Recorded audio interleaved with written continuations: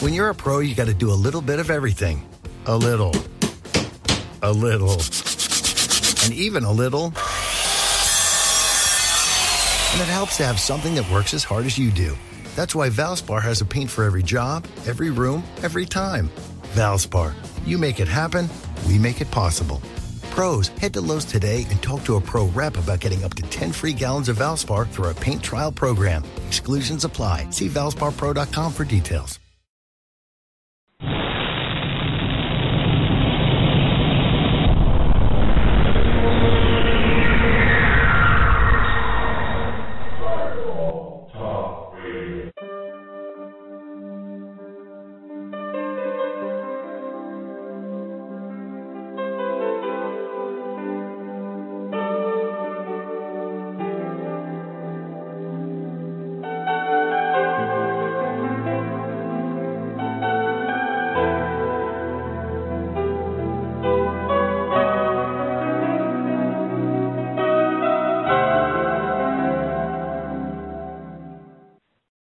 Good evening. Welcome to the Porch. On Firefall Talk Radio, I'm Richard Grund. This is where we get back to basics, examining the Word of God, focusing on the book of Acts Church, not because they were perfect, but because of the passion and the purpose that they had. The Porch Online Bible Study was created so that we could take a deeper look into how they served the Lord, restore the priesthood of the believer, regain that world-shaking influence the early church had. And we do that by delving deeper into Scripture, and we are finding the church the Lord intended and not the one man created. The man-made church is not going to get the job done. The church age is still in effect. Day of Pentecost ongoing. The fire still falls. Porch is an outreach of Solomon's Porch, Inc. Go down solomonsporch.org. Or you can go to firefalltalkradio.com. You can contact us there on Facebook or Twitter, social media. However you feel led to reach out to us, we'll reach back. Make sure you bookmark the Spreaker site here for Firefall Talk Radio. Main address is Spreaker.com/user/Firefall Talk Radio. We appreciate your support and encouragement. If you do support us, thank you. If you are considering it, we could use it. Make sure you stay up to date. We are going to reboot Overwatch. With segment, we're actually going to do what I've wanted to do for a long time. We've got some other people that are going to submit content. So we're going to work on that and get that going, and you'll know that we have posted something if you are subscribed. I was hoping to announce to you a target date for the release of the video for the C conference, because the editing, after laptop problems, after hard drive problems, was supposed to begin this week. Well, the laptop was fixed, but it appears that the overheating has done some damage to it, and it does not have the juice or the ability to edit this video. The laptop locked up on me a couple of times. We tried to do some end arounds. That's just not working. So to meet the basic needs for film production, this laptop's not going to do it anymore. So I am asking for prayer and praying for the funds for a new laptop, a new film production worthy laptop to get the job done. So I'm asking you to believe with me for all the needs to be met, that everything we need to become available, and pray for the release of those provisions. I'm praising the Lord for it already. I believe it's coming, and we're going to move forward, and we're going to get the job done. Speak to things not as they are, but as they should be. That's not name it and claim it, but that's claiming faith in Him, speaking to it in accordance with His will and His word. I praise Him for my home. I praise Him for this room and all the technology that I have that is working. I'm not going to focus on what's not. I praise Him for my wife of 39 plus years. One of our supporters and close friends and somebody that has become family, Peggy in Alabama, says there should be a warning label for becoming my friend because the enemy doesn't like my friends. Well, if you think the enemy doesn't like my friends, you ought to see how he feels about my family. So I praise Him for my family, my sons, daughter-in-laws, my grandson, of course, my wife, as I mentioned, our furry kids. And I ask for you to pray for them, too. I am blessed in all those things. I praise him for his protection. That's Psalm 91 covering that we live under. He is our shield, our buckler. Under him we are protected. I praise him for the ministry that he lets me work. It's his ministry. It's not mine, for the dreams and the visions and everything he has shared with me over these 30 years that I've been saved. Praise him for his healing virtue still being available to us, and just for the ability to praise him. Sometimes you get weary, sometimes you get beat up and get down, and that's when you have to praise him. That's when you have to raise your hands up, turn your head towards heaven, turn your eyes towards him, and begin to praise him for being a new creation, for the cross, for his love, for living in these prophetic times, for the excitement that he's getting ready to come back. I praise him for living in America. Yeah, it's got problems, and there's all these things that men and women and politicians have done to it, but the fact is God is still God, and that's who my trust is in. I'm believing he's getting ready to come back. I believe every promise he made is about to be fulfilled. So I praise him for that, which means I must pray. I must pray for the Middle East. I must pray for Israel. I must pray for the peace of Jerusalem. I must pray for the fatherless, the widows, the innocents, the victims of injustice, for all of our brothers and sisters. I pray for you.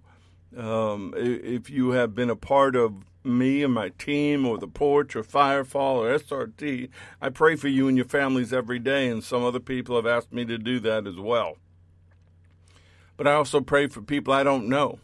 Our brothers and sisters are being slaughtered. They're being persecuted for their faith. They're losing everything except their faith.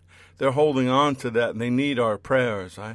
I pray against the slaughter of the innocents in and out of the womb. I pray against this anti-Semitism and religious persecution that can only come from Hasatan and the fallen. And even worse, the victims of sex trafficking and human trafficking. There's nothing more ugly and satanic than that. I pray for divine wholeness and continued health and healing, that we get back to our divine design. It's good to be ready in mind and spirit and heart, but our bodies need to be ready too. There's stuff to do. So I'm praying that each and every one of us is healed from whatever we're dealing with right now.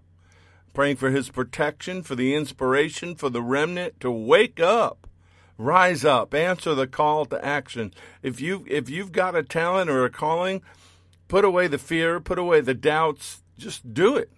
If you need somebody to help, we'll find somebody to help. Just let's get the job done. And if you've been blessed, I know people that have been blessed beyond measure. I'm not sure what they're doing with those blessings. Maybe they're sowing it into other places. I don't know. But the Porch, SRT, Firefall, we need some help. So we're praying for the open conduits of those blessings. And I'm also praying for everyone that came to the C conference to hold on to your blessings, to hold on to your experience and what happened to you that day. Don't let the enemy or circumstances steal that from you.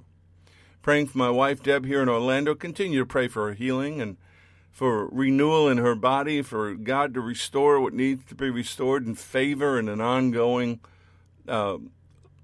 lawsuit matter that should have been settled, and I'm just praying that God do something miraculous there.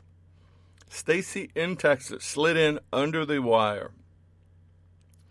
She says, Abba, thank you for everything you've given me, for my family in you, my beautiful kids. Please deliver my husband and my family. May they come to know you as I do. Protect my children. Please bless and protect my friend Kim and her family. Bless and protect the Porch family and SRT. May they be given the provisions required to complete the mission you have for them.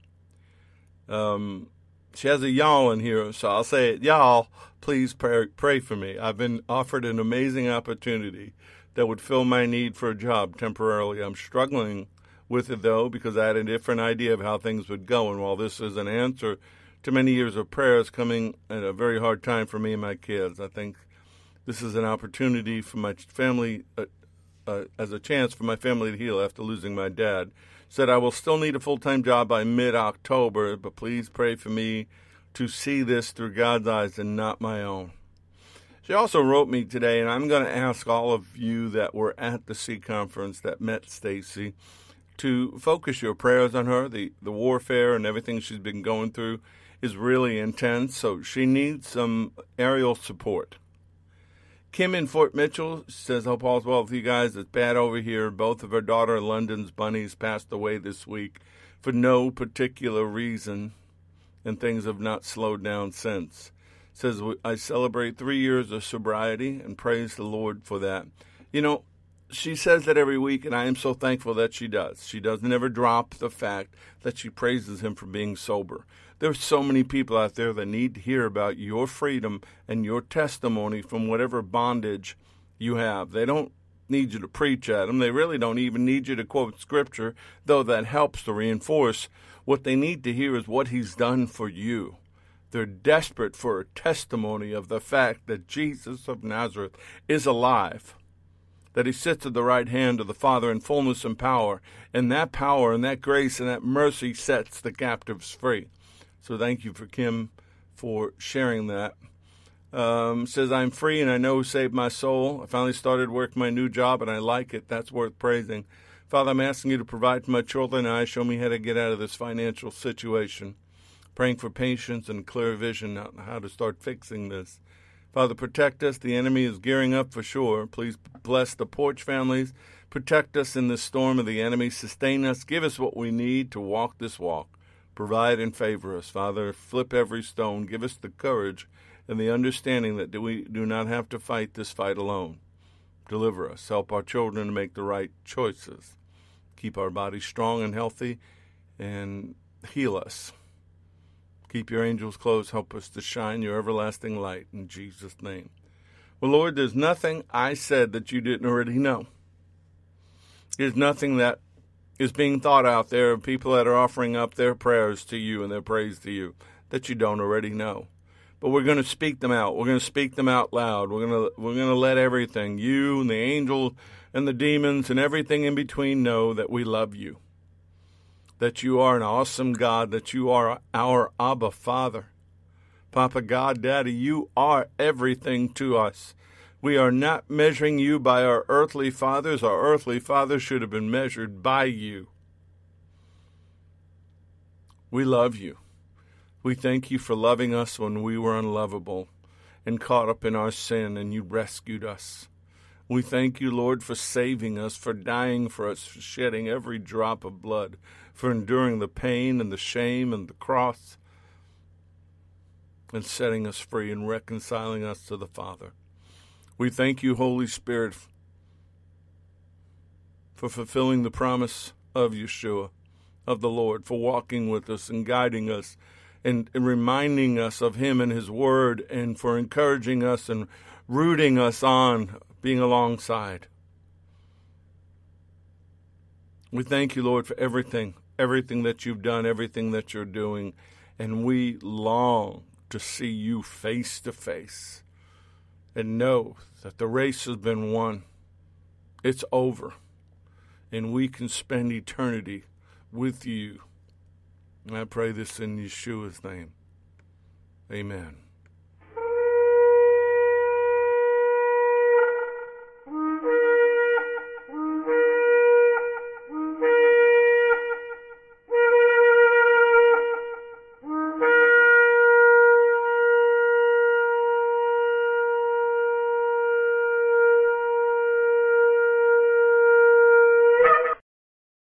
These lessons are proprietary information except where noted the information comes from outside sources. The combination of that information, the matter presented, is exclusive, cannot be repeated or used without permission. The date of this broadcast serves as the registered date of the following information. So we're still talking about apostasy, the falling away of the faith, the departure. A.W. Tozer wrote, so skilled is error at admitting truth that the two are constantly being mistaken for each other. It takes a sharp eye these days to know which brother is Cain and which is Abel. If you remember last week when we started this, I mentioned a quote from his book, Worship, which is sitting right here. I've not begun it yet. I need to. About the falling away of the church, and that he states that each generation sets the stage for its successor, for the one that's coming next. And when an abhorrent false doctrine slips behind the walls of the church, it grows and begins to destroy it from the inside out like a cancer. And I was just talking with Larry, fellow SRT member, before I came on. We were talking about the causes of it. And the fact is, apostasy has been a problem for the church from day one. But the current apostasy that we're seeing now started with really the World War II era parents who did not want to see their children struggle and wanted them to have better lives for them. And out of that came the baby boomer generation, who broke away from traditions and old values: sex, drugs, rock and roll, free love, divorce, the breakup of the marital structure, take God out of the school. I mean, the whole bit. That baby boomer generation then had a generation of children that took another step away from the traditions and the values, questioning everything and finding all the wrong answers. And throughout history, historically, especially biblically, we're always 3 generations away. Just like Israel after the death of Joshua, or the church in Galatia drifted away in 1 generation. A generation is 30 years, by the way. And what happens in the midst of that, silence turns to apathy, and apathy inspires a new supposed revelation and direction away from the truth. But 1 Peter 4:17 says, the time has come for judgment to begin at the house of God. And if it begins with us first, what will be the end of those who do not obey the gospel of God?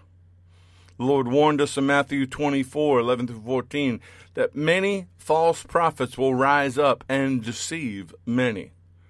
And because lawlessness will abound, the love of many will grow cold, but he who endures to the end shall be saved.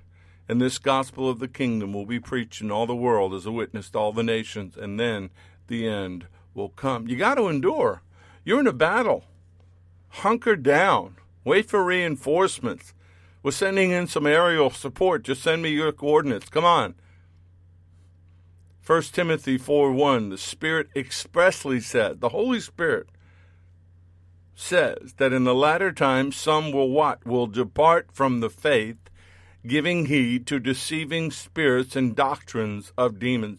You can flip the channels on TV. You can get the dog and pony show called television evangelism and see where doctrines of demons have slipped into the church, and everybody who's sitting out there like baby birds with their mouth open in a nest saying, feed me, have no idea that what's being regurgitated into their beaks is corrupt, demonic, satanic, and they should want no part of it.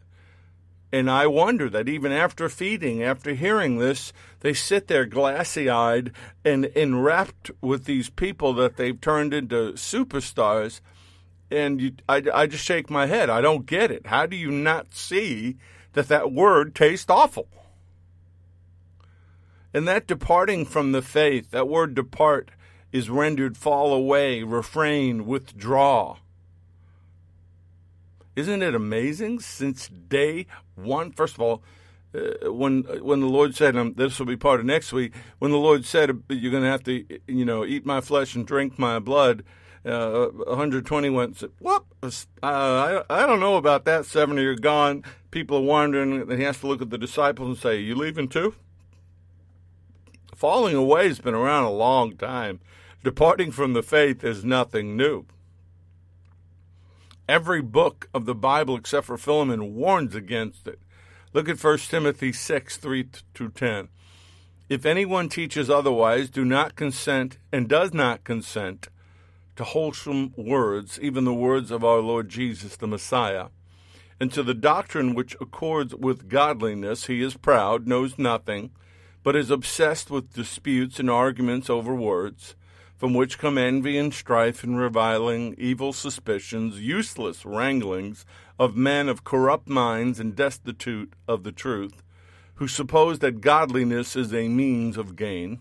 From such, withdraw yourself. Depart from these people before they drop a house on you. Now, that's different. Now, godliness with contentment is great gain. For we brought nothing into this world, and it is certain we can carry nothing out. And having food and clothing, with these we shall be content.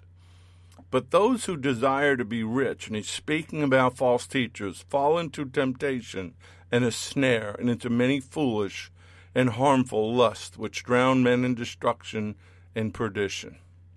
For the love of money is a root of all kinds of evil, for which some have strayed from the faith in their greediness, pierced themselves through with many sorrows.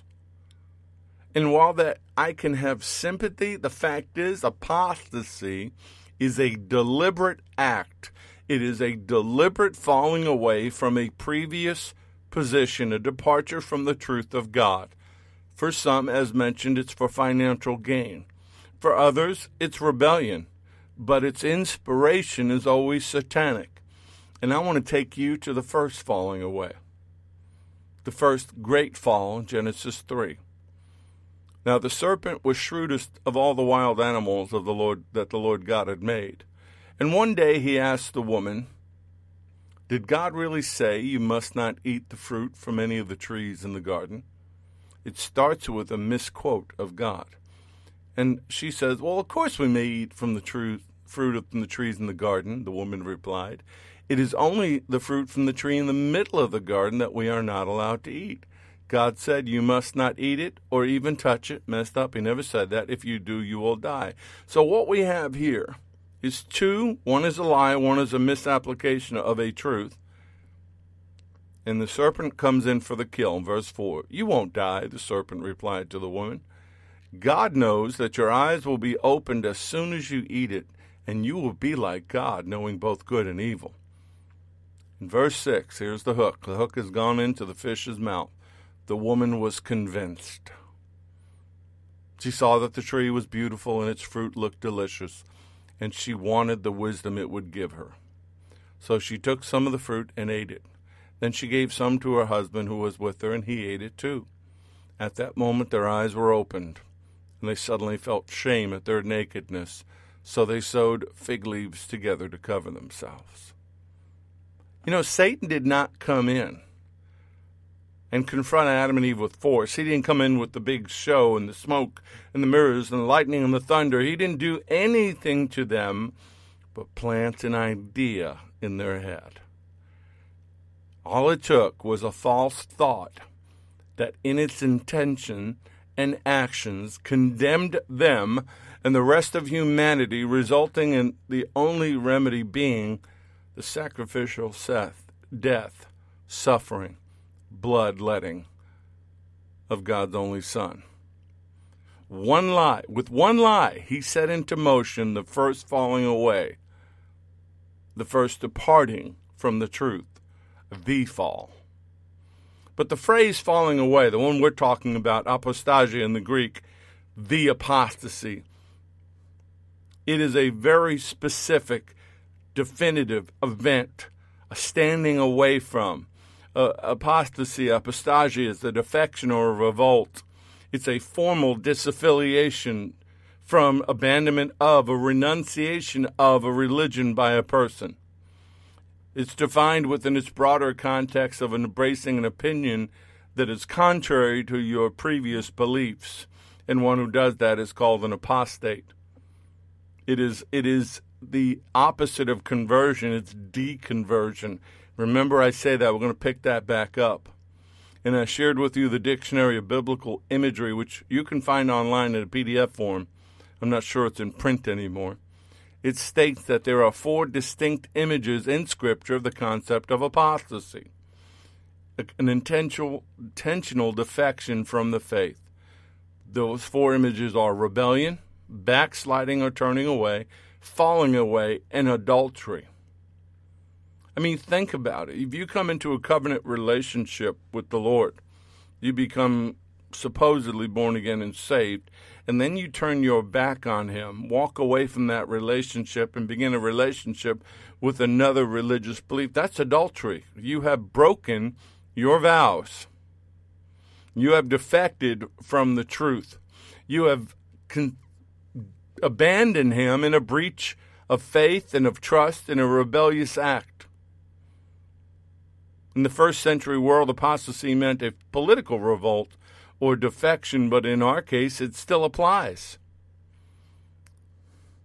Apostasy is and always was a real and present danger in the body of Messiah.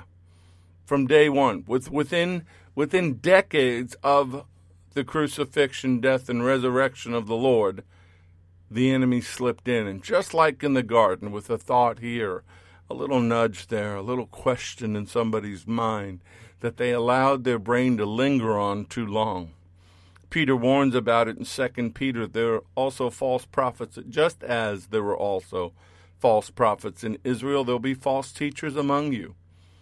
They will cleverly teach destructive heresies, even deny the master who brought them, meaning Yeshua, the Lord. In this way, they will bring sudden destruction on themselves. And many will follow their evil teaching and shameful immorality. And because of these teachers, the way of truth will be slandered. In their greed, they will make up clever lies to get a hold of your money. But God condemned them long ago, and their destruction will not be delayed. And in order for them to satisfy their own lust, they're going to fabricate counterfeit doctrines, false theories, even fake miracles to deceive people. But here's the other side of that equation. I know a lot of people that have been burned by that, burned by supporting people that turned out to be false. And what they do is, in their anger and in their resentment and everything that happened to them, they stop supporting anybody. And guess what? The devil wins again.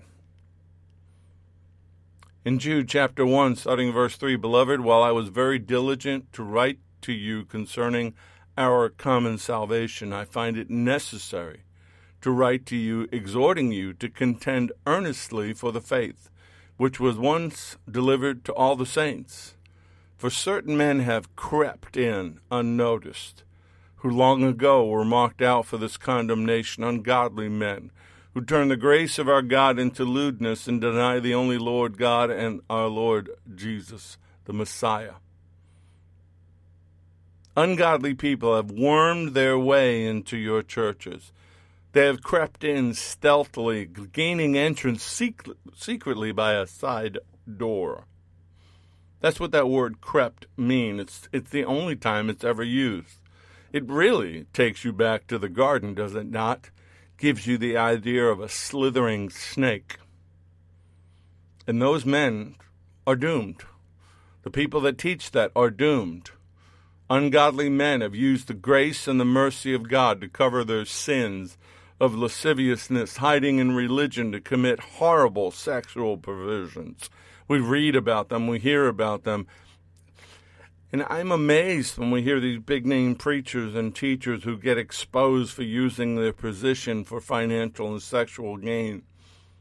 And people say, well, I was fooled, I was manipulated. And my wife will tell you, we watch these shows on TV, and I sit there and go, all you had to do was open a Bible and you'd find out what they were doing was wrong. So Jude's saying we must contend earnestly. We must, in strife and combat, be vigorous in our determination to stand against this. It is a struggle. It is continuous. Our faith is under attack, and nothing but vigorous counter intervention and contention is sufficient to the cause. That's what SRT was born out of. That's what Firefall was born out of. That's what the Porch was born out of. Enough is enough. And what's really crazy is Jude is written before 70 A.D., somewhere between 60 and 64 A.D. Within 2 generations, the church is under attack, and the virus of apostasy has corrupted it. All it takes is a little bit of code in a computer to get into your operating system. And if you don't catch it, it will replicate itself into where the entire system is corrupted. And it's the same way with the church. If the Holy Spirit isn't screaming in your ear, that is false. Do not accept that. Do not listen to that. If you're going to follow after people because there are crowds and they have TV shows or they have big podcasts and they have events where 10,000 people show up, I've been at those events and I've been with the people that man those stages. And on August 21st of 2019, I would cross the street to talk to them or hear what they had to say. But while 2 Peter and Jude run parallel to each other, Peter warns in a future tense that it's coming June, saying, hey, it's here. Certain people have crept in. They've slipped in a side door.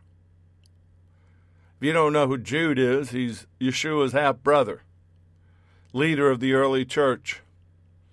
And he's giving them outlines. He's giving them warnings. He's telling them how to spot apostasy before the body gets infected.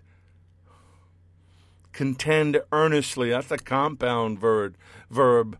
To struggle, to agonize. I'm not saying be ugly. I'm not saying be hurtful. But if you're sitting in the nest, if you're still, after all these years of the porch, still sitting in the nest with your mouth open, your Bibles aren't open, you're not checking what I'm saying to see if it lines up with the Word, and then you're not writing me to say, hey, you said this, I don't understand it, can you explain it? If you're just accepting it carte blanche because I'm saying it, then I have failed. That's not what this is about.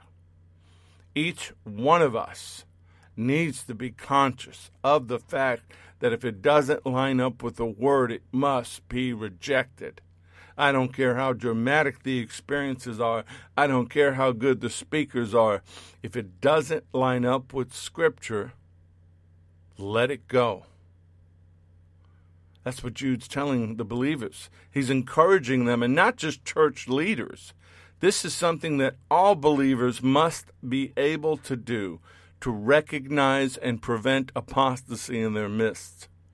I mean, these guys were so bad that they were even denying the lordship of Yeshua. Well, he was a great prophet. He didn't come to be a sacrifice. That just kind of happened. Wrong answer. Thank you for playing. Pick up your parting gifts on the way out. Might be a Bible in that box. And again, the Greek term for that word crept, which I said is like slithering in, coming through a side door, it's actually used about a cunning, crafty lawyer who, through clever argument, infiltrates the mind of the courtroom officials and the jury and corrupts their way of thinking. Well, who does that sound like? That's Hasatan at his best. A word here slips it in sideways, changes a meaning, flips things around. Instead of giving you an answer, it gives you a question. Did he really say that? At some point in that Adam and Eve encounter, and I will ask Adam when I get there, why did you not tell the snake to shut up, get away from your wife, and why did you bite the apple? Not the apple, the fruit. Why did you bite the forbidden fruit? Why? Why did you do it? She was the one that agreed to it. And I've read all the various beliefs of why, but I want to hear from Adam. Why? Had you not done that, just think of the world we would have had. Go to Jude chapter 1, verse 17. I used to start every night saying, get out your Bibles and open them up. And then I added, well, maybe you do it digitally. Maybe you do it from there. And Larry and I were talking about that a little while ago, and he made the comment, you don't see many Bibles in church anymore. And he said, I know people do it on their pads or their phones or whatever. How do you take notes? How do you highlight? And I said, well, you can do that. What happens if there's no power? What happens if the grid goes down? What happens if the whole EMP thing happens and there is no power for an extended length of time? Folks, you need a Bible in your hands. You need to be able to open that Bible, write in it, keep notes. The Bible I took with me to Kansas and the one that goes with me is taped together on the end because the binding has come apart. It's got that Gorilla Tape holding it together. And I've got other Bibles, but that's my go-to Bible. That's the one that I have perspired into and cried into and gotten revelations from. And yes, it's just the pages, and the Holy Spirit does it, but I can reach for it. I can reach for a book right in the room I'm right now, within reach. I might have to get up to go do it, or 1, 2, 3, 4 other different translations in Bibles. Power goes down, I'm good. Jude 1, starting verse 17, "But you, beloved, remember the words which were spoken before by the apostles of our Lord Jesus, the Messiah, Yeshua HaMashiach, how they told you that there would be mockers in the last time who would walk according to their own ungodly lust. These are sensual persons who cause divisions, not having the Spirit. But you, beloved, building yourselves up on your most holy faith, praying in the Holy Spirit," that means praying in tongues, "keep yourselves in the love of God, looking for the mercy of our Lord Jesus the Messiah, Adonai, Yeshua HaMashiach, unto eternal life. And on some have compassion, making a distinction, but others save with fear, pulling them out of the fire, hating even the garment defiled by the flesh." Paul says in Galatians 2:4, "And this occurred because false brethren, secretly brought in, who came in by stealth to spy out our liberty, which we have in Messiah Yeshua, that they might bring us into bondage." But go back to Luke. Go back to the red letters that we talked about. And what you will see are indications that even the Lord knew that this would happen. Well, of course he did. He knows how Satan got a third of the angels to fall. He knows that through lies and the sound of his voice, maybe even the timbre, maybe even the vibrational power of his voice, he planted a thought, twisted a word, and he got Adam and Eve to do what he did. He got kings to fall. He destroyed nations and never once got his hands dirty. Luke 8. Verse 4, "And when a great multitude had gathered, they had come to him from every city, and he spoke by a parable. A sower went out to sow his seed, and as he sowed, some fell by the wayside, and it was trampled down, and the birds of the air devoured it. Some fell on rock, and as soon as it sprang up, it withered away because it lacked moisture. Some fell among thorns, and yet the thorns sprung up and choked it. But others fell on good ground, sprang up, and yielded a crop 100-fold. And when he said these things, he cried, He who has ears to hear, let him hear. So the disciples came to him and said, We don't understand what you said. Can you explain it? So we get down to verse 11. He said, The parable is this. The seed is the word of God. Those by the wayside are the ones who hear. Then the devil comes and takes the word out of their hearts, lest they should believe and be saved. The ones on the rock are those who, when they hear it, receive the word with joy, and these have no root, who believe for a while, in a time of temptation fall away. Now the ones that fell among the thorns are those who, when they have heard, go out, and are choked with the cares, riches, and pleasures of life, and bring no fruit to maturity. But the ones that fell on the good ground are those who, having heard the word with a noble and good heart, kept it and bear fruit with patience. So the Lord warned about it. And you know what's interesting when you look at that parable about the word as a seed? We are obligated to cultivate that seed. We are obligated. The Lord warned us about it. Don't fall away, but be rooted and grounded in the faith. In Colossians 2, verses 6 and 7, As you have therefore received Messiah Yeshua, the Lord, Adonai, so walk in him, rooted and built up in him, established in the faith, as you have been taught, abounding in it with thanksgiving, Hebrews 3:6. But Messiah, as son over his own house, whose house we are, if we hold fast the confidence and the rejoicing of the hope firm to the end. Remember that, the rejoicing of the hope.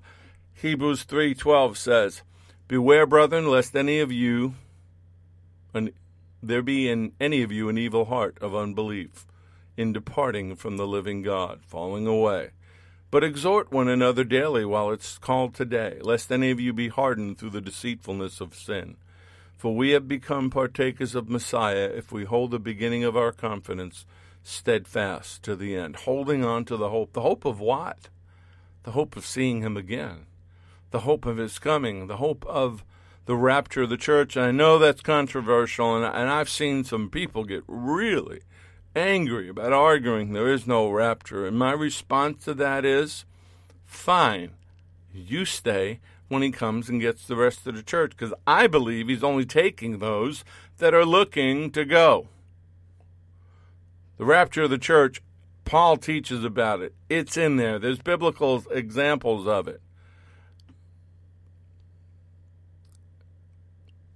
But if you look at what we're talking about, 2 Corinthians, Hebrews, Colossians, the church in Thessalonica, the church in Galatia, the church in Ephesus, what is the constant warning? Constant warning is about false teaching and false teachers, and the presence of apostates in the church. 2 Corinthians 11, verse 12, but I will continue doing what I've always done. This will undercut those who are looking for an opportunity to boast that their work is just like ours. These people are false apostles. They are deceitful workers who disguise themselves as apostles of Messiah. But I'm not surprised. Even Hasatan, even Satan, disguises himself as an angel of light. So it is no wonder that his servants also disguise themselves as servants of righteousness. In the end, they will get the punishment their wicked deeds deserve. So don't look for apostates to appear bad on the outside. They don't wear a name tag or a T-shirt that says apostate with an arrow pointing upward towards them.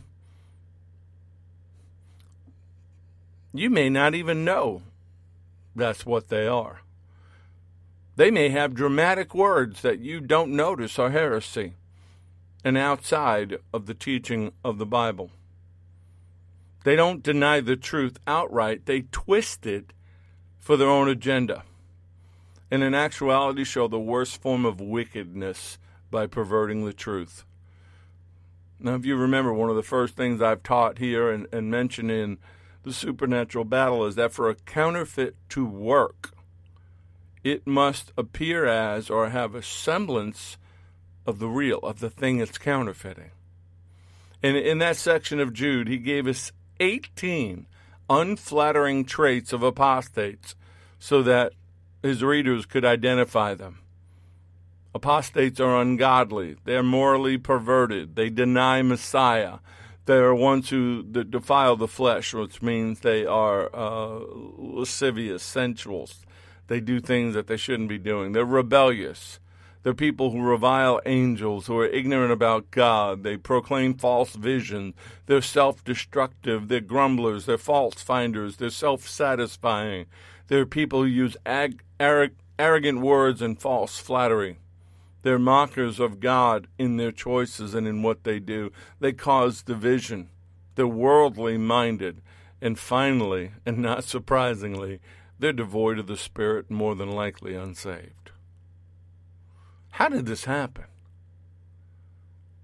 I mean, I can see the church then. They were circulating letters. All they had were the Torah and the letters. So you might say they didn't have enough information. We've got more than enough information. We've got too much information, and people still are easily deceived. Well, the answer's in Titus, of all places. Titus 1, verses 15 and 16. Everything is pure to those whose hearts are pure, but nothing is pure to those who are corrupt and unbelieving, because their minds and consciences are corrupted. Such people claim they know God, but they deny him by the way they live. They are detestable, disobedient, and worthless for doing anything good. The sign of an apostate is that he eventually falls away and departs from the truth of God's word and his righteousness. And if the seed of rebellion is there, apostasy will grow. 1 John warns about it. And then he brings up the term of the one person who's behind it all. Dear children, the last hour is here. You have heard that the Antichrist is coming, and already many such Antichrists have appeared. For this we know that the last hour has come. These people left our churches, but they never really belonged with us. Otherwise, they would have stayed with us. When they left, it proved that they did not belong with us. But you are not like that. For the Holy One has given you his Spirit, and all of you know the truth. So I'm writing to you not because you don't know the truth, but because you know the difference between truth and lies. And who is a liar? Anyone who says that Yeshua is not the Messiah. Anyone who denies that the Father and the Son is an antichrist. Anyone who denies the Son doesn't have the Father either, but anyone who acknowledges the Son has the Father also. So you must remain faithful to what we have taught you, what you've been taught from the beginning. If you do, you will remain in fellowship with the Son and with the Father. Underline, if you highlighted, that word fellowship. See, that's what this is. It's not about religion. It's about a relationship. And when you're in a relationship with somebody, you're not going to listen to what somebody else says about them. And in this fellowship, we enjoy the eternal life he promised. I am writing these things to you to warn you about those who want to lead you astray. But you have received the Holy Spirit, the Ruach HaKodesh, and he lives within you. So you don't need anyone to teach you what is true. He's not saying you don't need to be taught, but what he's saying, the Holy Spirit inside of you will confirm truth. So nobody has to tell you it's true. For the Spirit teaches you everything you need to know, and what he teaches is true. It is not a lie. So just as he taught you, remain in fellowship with Messiah. So if every New Testament book, except for Philemon, contains a constant warning of false teachings, false teachers, and apostasy, why is that? Well, you think maybe it has something to do because it's dangerous and it's a serious threat? Because ideas, like Satan's in the garden, have consequences? Right thinking and its fruit produces goodness, where error and wrong thinking brings punishment? Nobody wants to talk about that. Nobody wants to talk about that there is a price, there is a consequence for our actions. The Lord did. Matthew 15, verse 12. Yeshua had said something that offended the Pharisees, and the disciples came to him, and I don't even know why they did this. Do you realize you offended the Pharisees by what you said? Of course, if I had been one of the other disciples, I'd have looked into whoever said that. And your point is, but they didn't have New York disciples. And Yeshua replied, every plant not planted by my heavenly Father will be uprooted, so ignore them. They are blind guides leading the blind. And if one blind person guides another, they will both fall into a ditch. Then Peter said to Yeshua, explain to us the parable that says people aren't defiled by what they eat. That's what this is based on. And Lord, don't you understand yet? Anything you eat passes through the stomach, out the body and into the sewer, but the words you speak come from the heart. That's what defiles you. For from the heart come evil thoughts, murder, adultery, sexual immorality, theft, lying, and slander. These are what defile you. Eating with unwashed hands never defile you. Pure and simple. Satan, Hasatan, the adversary, is the father of lies and the inspiration of all rebellion. Apostasy is his weapon against the church. And it's a weapon against the church that is weak in the word and lacking the presence of the Holy Spirit. You know, we spent all that time talking about the Holy Spirit, the gifts and the fruit. If the Spirit is in you and somebody speaks a lie to you, all the bells and whistles will go off. You may not be able to contend with them because their lies, their bad knowledge may be more than your great knowledge, but you'll know it's not true. That's the key. Now, the other thing about apostasy, Larry and I were talking about this that nobody wants to hear. Somebody who falls away cannot be renewed again to repentance. Once they sever ties with the Lord, they're not coming back. Hebrews 6:6 says that, but let's start with verse 4 of Hebrews 6.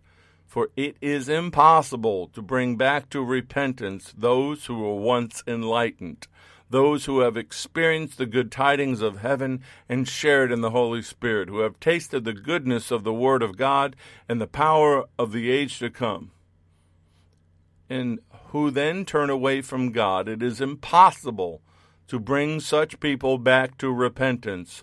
By rejecting the Son of God, they themselves are nailing him to the cross once again and holding him up to public shame.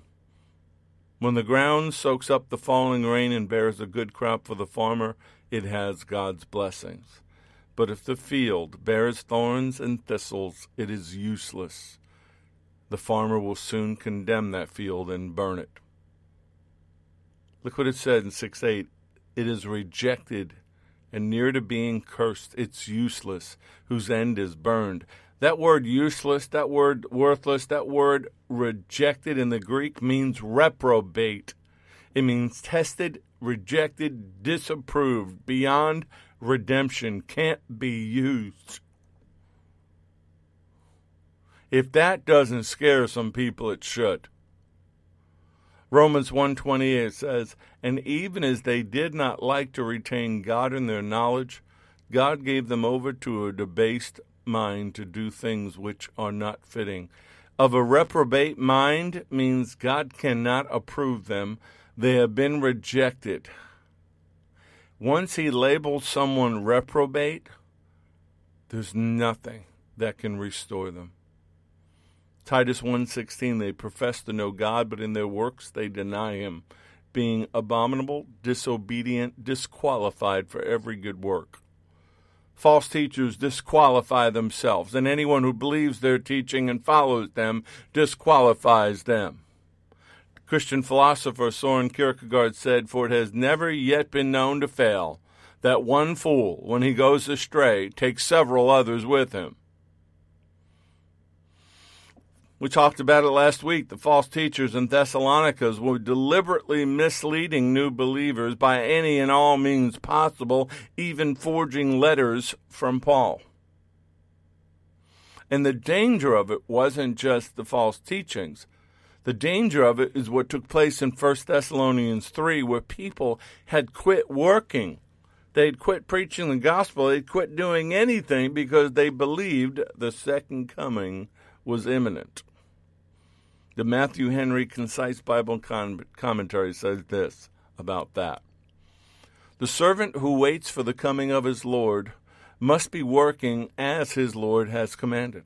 If we are idle, the devil in a corrupt heart will soon find us something to do. The mind of man is a busy thing. If it is not employed in doing good, it will be doing evil. It is an excellent but rare union to be active in your own business, yet quiet as to other people's, meaning they became busybodies. They started getting into everybody's business. If any refused to labor with quietness, they were to note him with censure and to separate from his company, yet they were to seek his good by loving admonitions. The Lord is with you while you are with him. Hold on your way and hold on to the end. We must never give over or tire in our work. It'll be time enough to rest when we come to heaven.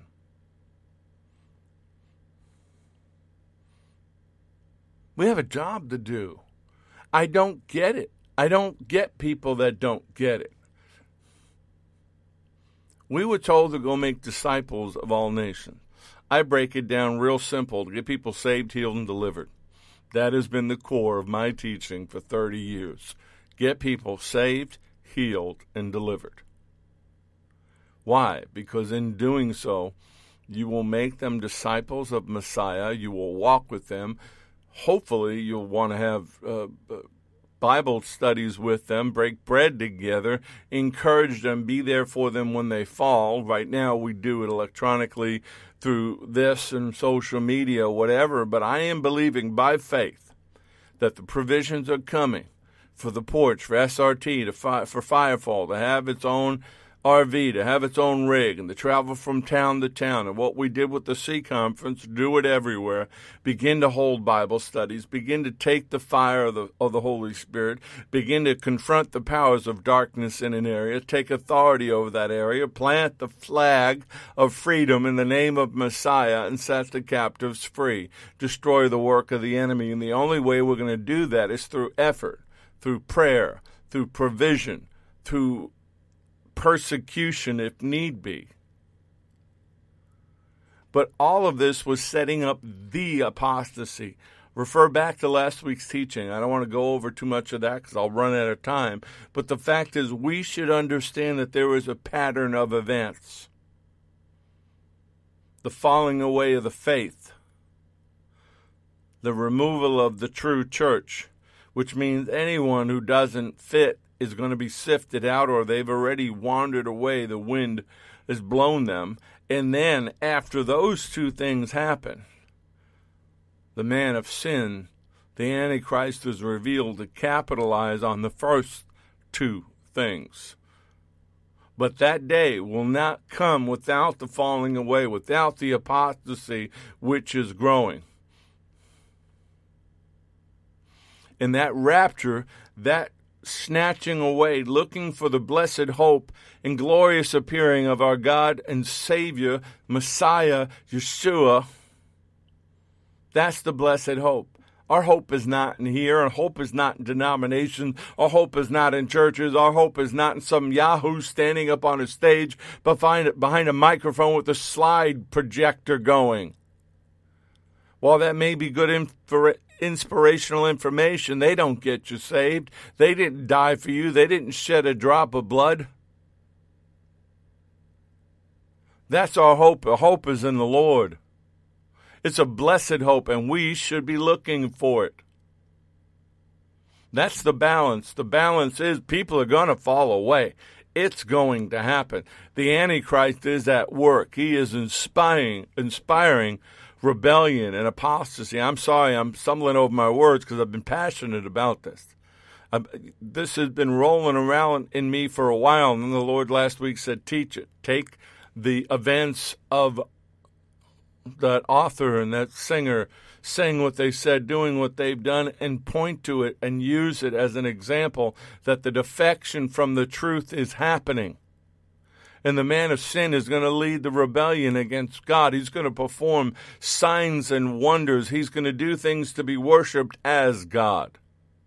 And he can't have spirit-filled people that know the word who can spot him here. So he's got to wait until they're snatched out. And then the people that he's going to fool are people that have deliberately let go of the anchor. They have deliberately slipped the anchor and have no intention of coming back for it. And that's what we're seeing. People who professed to be believers falling away, not departing from an organized body, but from the truth, abandoning their first love, their first confession of faith. And the judgment that begins at the house of the Lord will shake things up and shake them out. Because I don't believe they're going to get snatched out of harm's way. We are not designed for wrath. We will not see the time of Jacob's trouble. That's for the Jews and those who have rejected HaMashiach. They've rejected Messiah. And people will fall away for this one reason.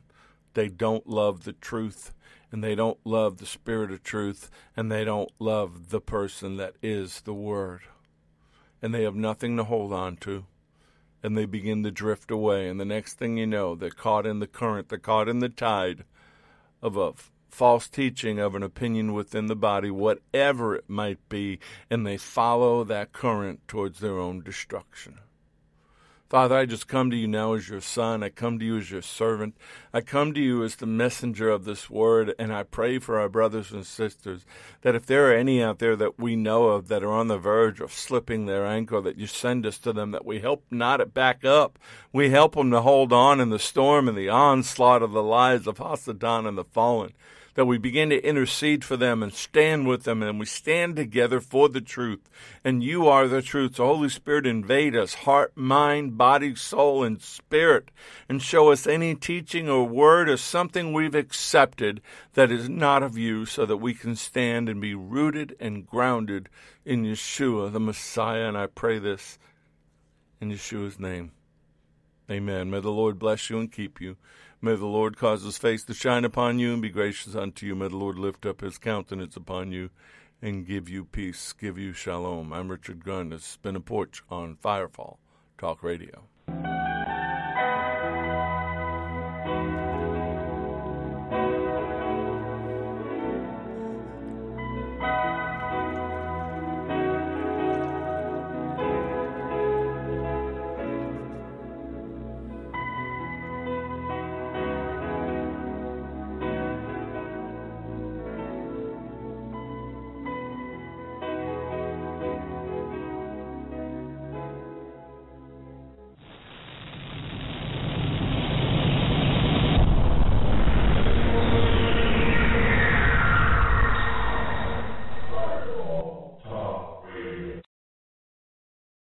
Advancements in the medical field are giving nurses faster, more effective results than ever before.